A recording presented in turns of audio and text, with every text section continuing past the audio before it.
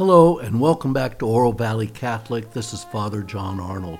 Today we're going to talk about Jesus' appearance to two men on the road to Emmaus and how that story of Jesus upbraiding and educating these two men about the Old Testament and the New Testament involves typology and how it points directly to the liturgy that we celebrate at the Mass every day that Mass is celebrated.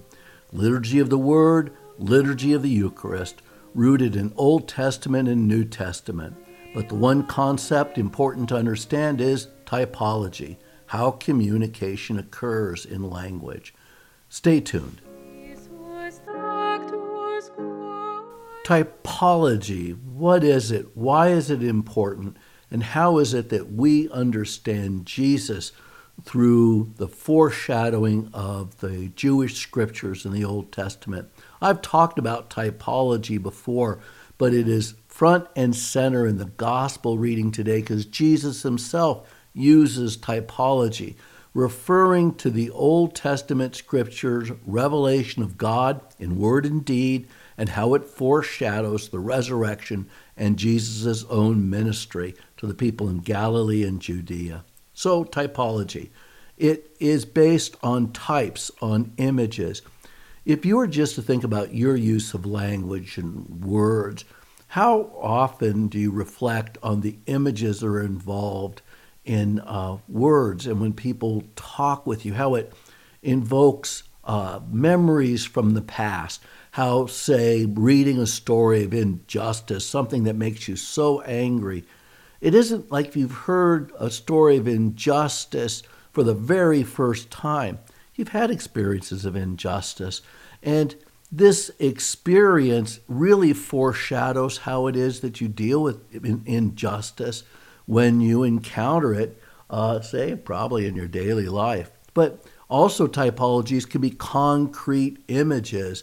And so you learn basic language when you're a kid, table, chair, table. Well, that's table twice, mom and dad.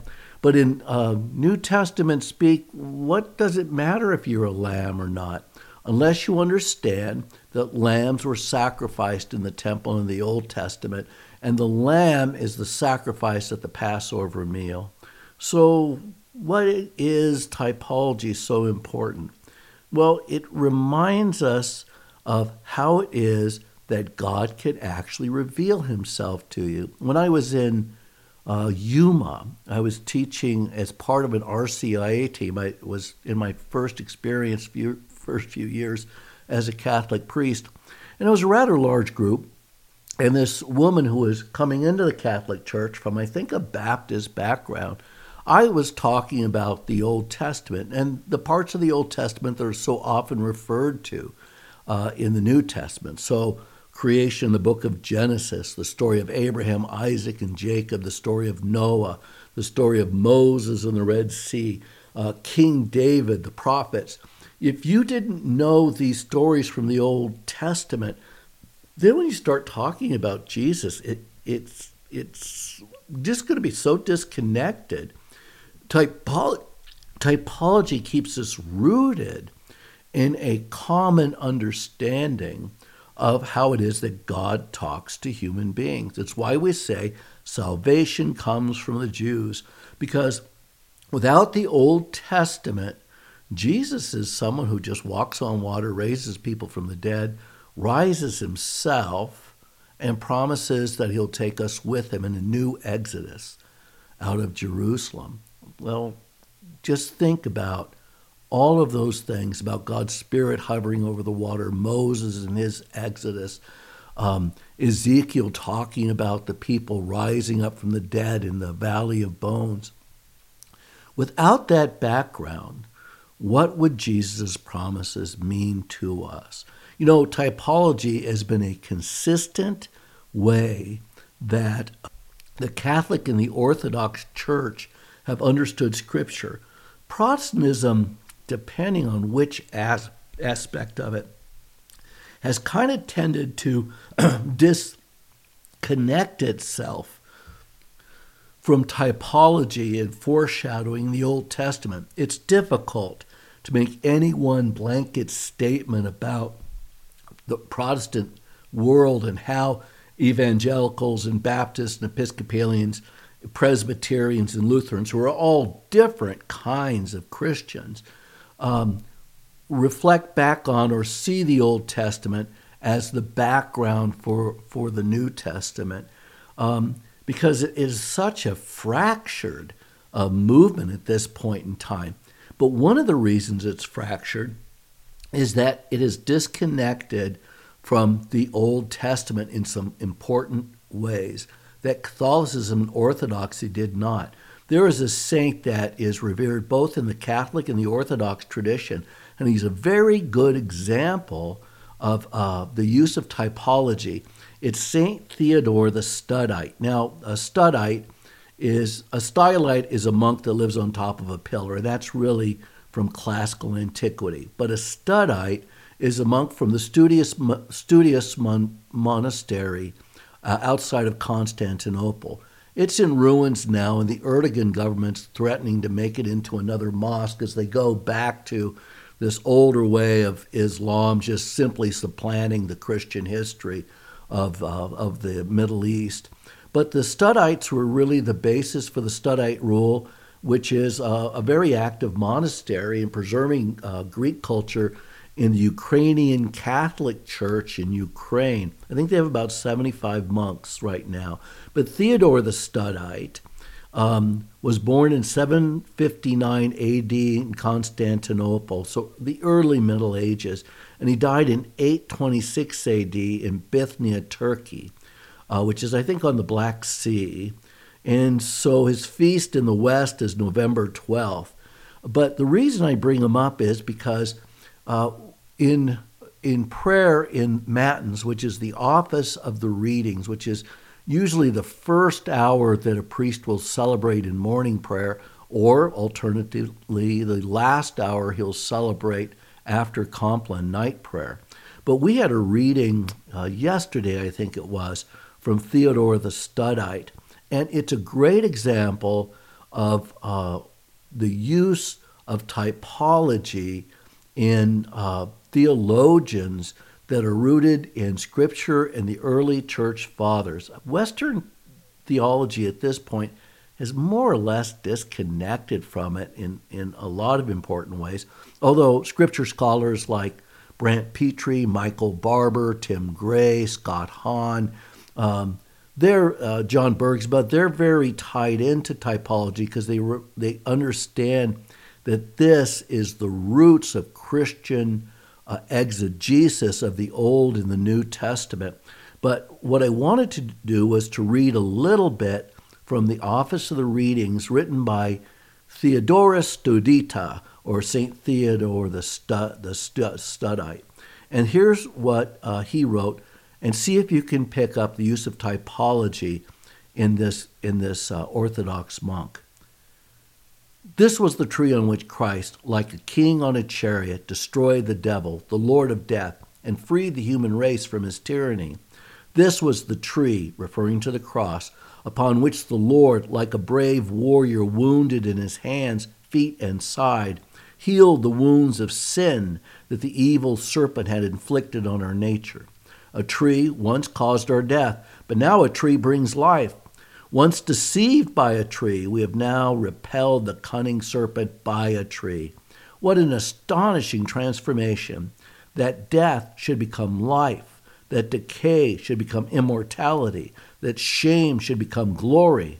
Well might the holy apostle exclaim, "Far be it from me to glory except in the cross of our Lord Jesus Christ, by which the world has been crucified to me and I to the world." The supreme wisdom that flowered on the cross has shown the folly of worldly wisdom's pride. The knowledge of all good, which is the fruit of the cross, has cut away the shoots of wickedness. The wonders accomplished through this tree were foreshadowed, that is typology, clearly even by the mere types and figures that existed in the past. Meditate on these if you're eager to learn. So you see how typology is used in the fathers of the church and in the monastic movement that is so rooted in the Father's teaching.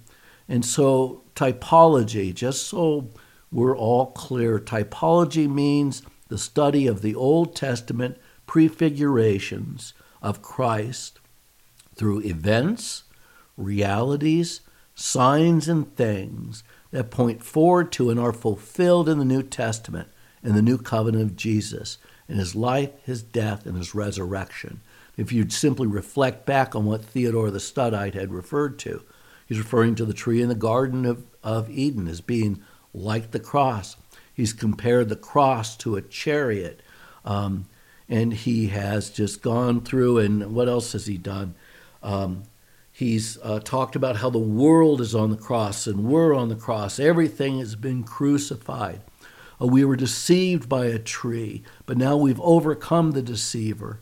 Typology, metaphor, all of these things are wrapped together. So as we listen to the story of the gospel from Luke, Jesus appearing on the road to these two believers who are fleeing, let's remember that typology is a different way of thinking. The gospel doesn't give us mathematical equations. It doesn't treat salvation as if it were some kind of biological observation. And that when we think about how the gospel operates on us, a mathematical, scientific, empirical way of thinking is not going to be that useful. So let's turn to another way of thinking, the use of typology to understand what the life of Jesus means.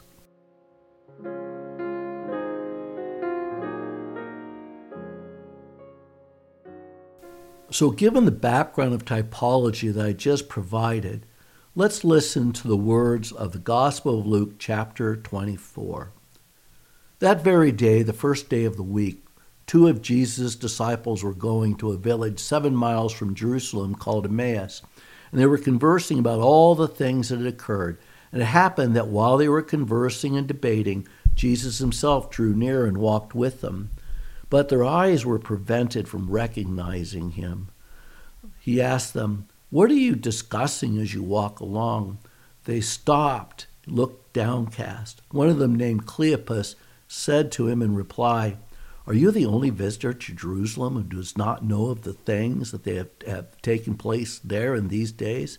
And he replied to them, "What sort of things?"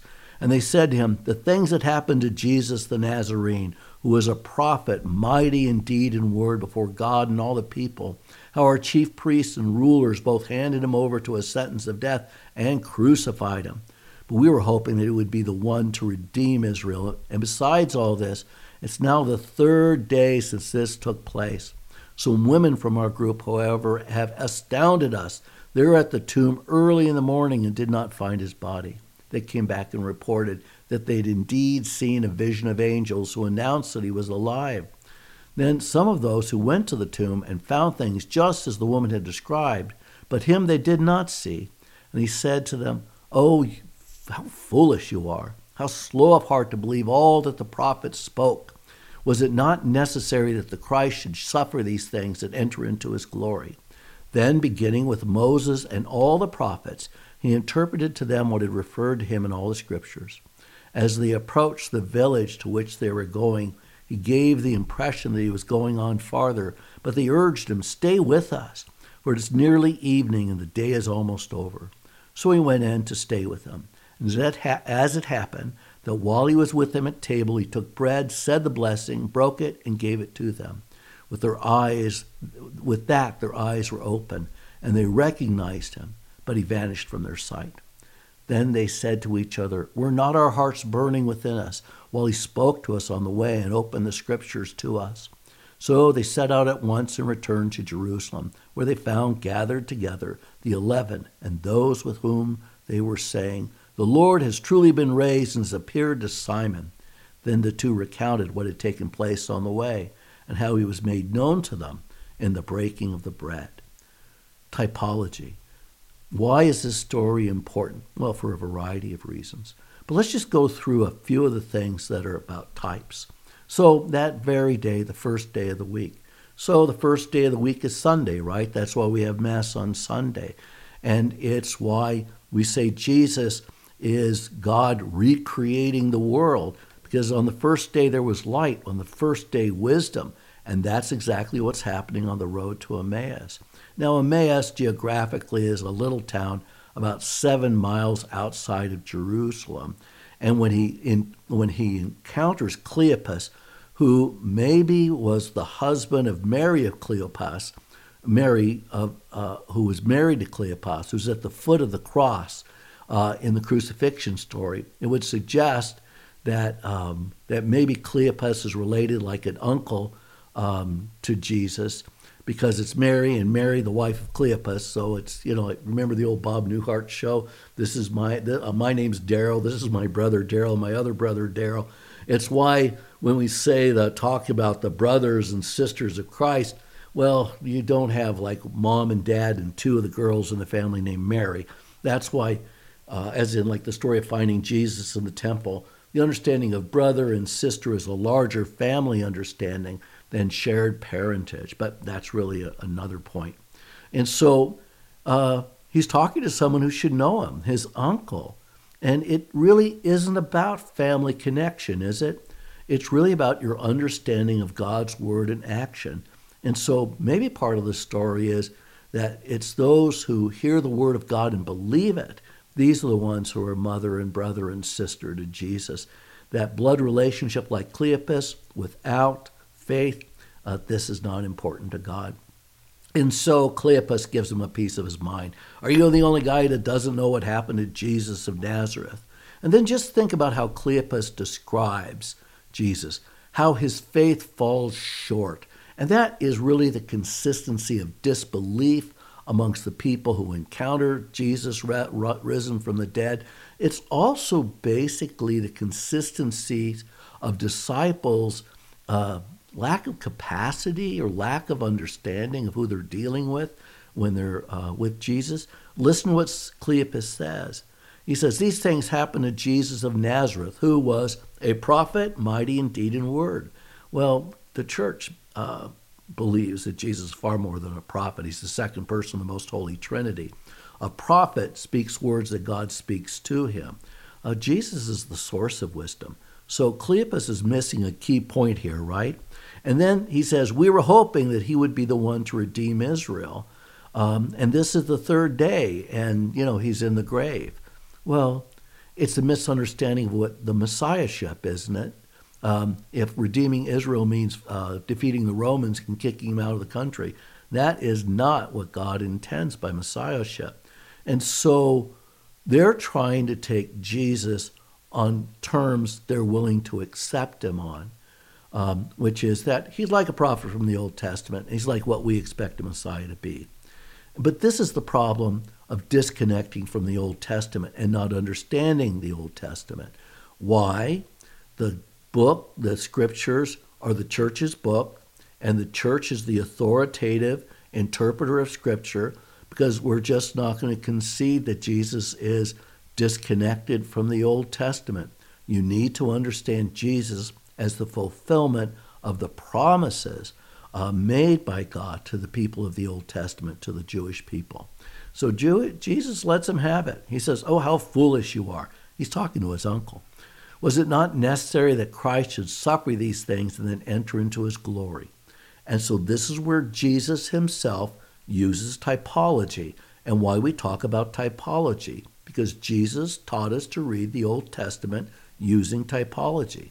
That's the part where it says, then beginning with Moses and all the prophets, so the stories of the Old Testament, Jesus interpreted to them what referred to him, Jesus, in all the scriptures. And so that is what typology is. It's looking at types, words, and deeds in the Old Testament, and how Jesus in his life, ministry, passion, death, and resurrection and ascension fulfills the promises that God made in the Old Testament.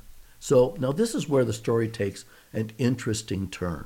And so they get to Emmaus. They've been walking for, 7 miles, more or less. And so what's that, a couple hours, better part of a couple hours if you're moving along at a pretty steady clip. And so Cleopas and others asked Jesus to stay with them. And so They go inside, and then Jesus, it says that it happened that while he was with them at table, he took bread, said the blessing, broke it, and gave it to them. It's the very same actions that Jesus does at the Last Supper in Luke and in all the other Gospels, because the sacrament of the Eucharist is instituted before the crucifixion and then continued after the crucifixion. It's why we say, and rightly so, that the sacrament of the Eucharist participates in an unbloody way in the sacrifice of the cross, and it's how the meal of the sacrificial victim is given to the priests, the men and women baptized into Christ's body. And so this is the story of the Eucharist even after the crucifixion. It wasn't a one-time event that we kind of recreate. It is still being set forward for the church every day at Mass. And so for Cleopas and the others, it says in the story, then their eyes were open. So what opened their eyes? What brought them to faith? Because meeting the historical Jesus didn't do that. Crucifixion didn't do that. Mary and these other women saying that the tomb was empty and he'd been risen, that didn't do it. What brought them to faith? The explanation of the scriptures and then the participation in the Eucharistic banquet. What does that sound like to you? Where do you go and you get to hear the words of Scripture, Old and New Testament, explained, and then you participate in exactly what Jesus invites you to. Bread is taken, blessed, broken, and given to you to eat. Mass. This is a story explaining how Mass participates in the resurrected Christ and the whole history of the people of Israel. What overcomes doubt in our life? What overcomes doubt in a Christian's life is participating, coming to and engaging with sanctifying grace in the Eucharist and listening to the Scriptures. Some Protestants get it about half right. The Scriptures are salvific. But without the real presence of Christ in the Eucharist, like there with Cleopas and his uncle on the road to Emmaus, without understanding that, you are not in the right spiritual space to participate in Mass. So what happens if you're a doubter about the Eucharist, or you're a doubter about the Old Testament and Christ revealed in the Old Testament? What's the difference between a difficulty and a doubt? So in our conclusion of Oro Valley Catholic, we're going to talk about doubts and difficulties.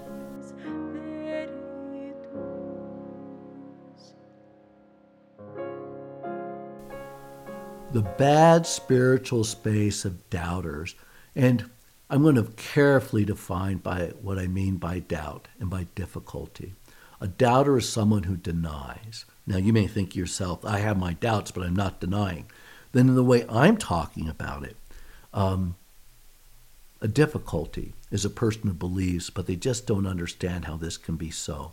So just for the purposes, and I love this, for the purposes of the Oro Valley Catholic, do you deny the resurrection and the divinity of Christ, or do you believe it, but you have difficulties? Let's talk about it in those terms, because it's very present in the resurrection stories.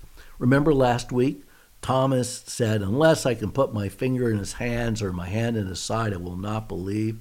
All right, that's a doubter looking for some empirical verification of a mystical experience. And it's as if to say, personal, hands-on experience can dispel my disbelief. Well, it never says that Thomas actually does that.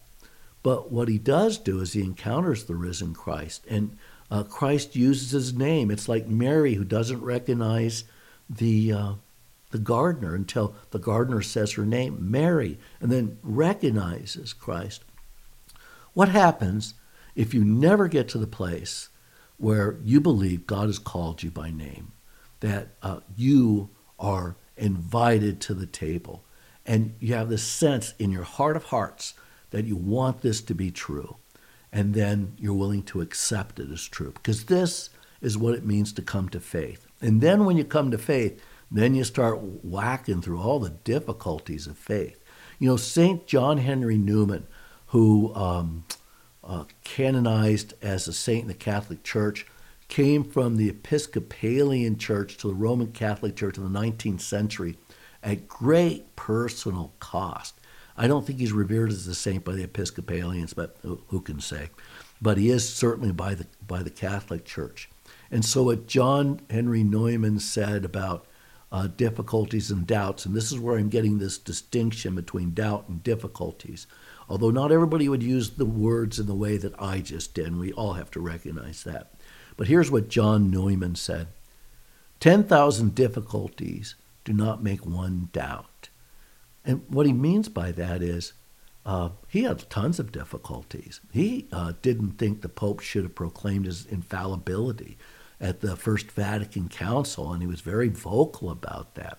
He had great difficulties for a variety of reasons. What it would mean about relationships with the Protestants.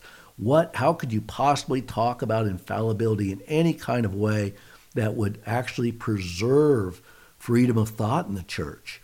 And so, those arguments are still being made back and forth, even though the First Vatican Council supposedly solved the realm of infallibility. And as an abstract concept, you bet, it sure did.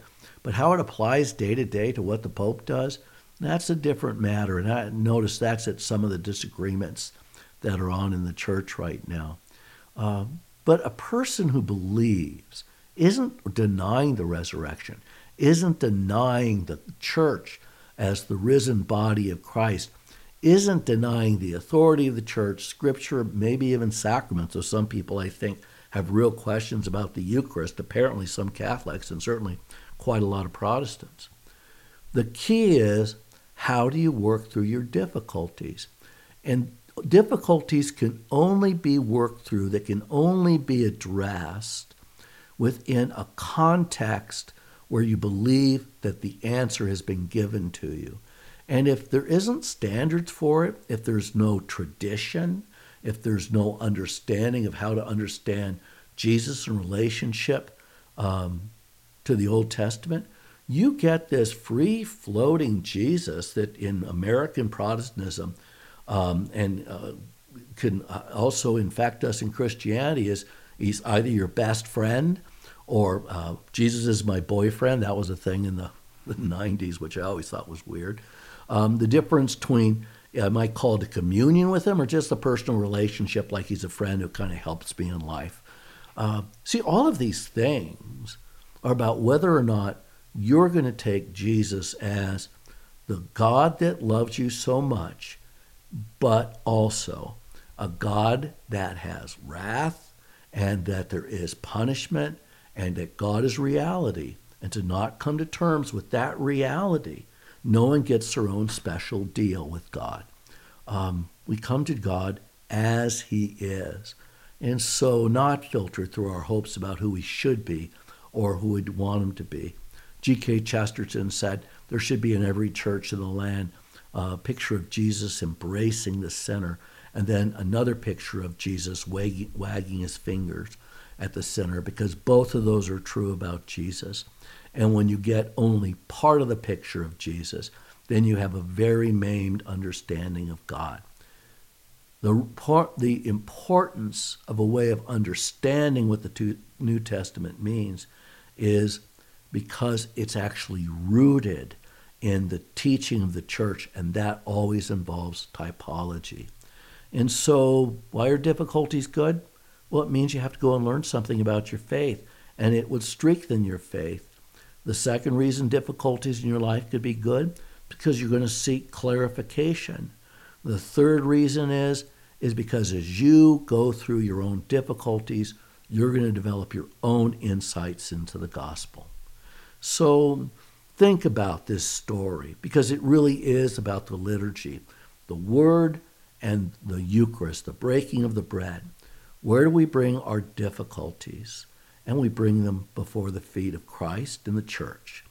But for the doubters, People just always are on the fence whether Jesus rose from the dead or not, and if he did, does he have anything meaningful to say to me? There is no way to honestly engage God when you won't even get beyond your doubts. Just accept and then start working through what all your challenges are in faith, both the intellectual challenges, the emotional challenges, and then just the day-to-day struggle of being a faithful disciple.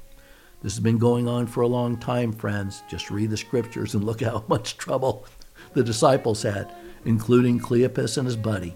So, God bless you, and this has been another episode of Oro Valley Catholic. Hey, did you know you can listen to me on Amazon's Audible? If you get Audible books, just subscribe to Oro Valley Catholic there.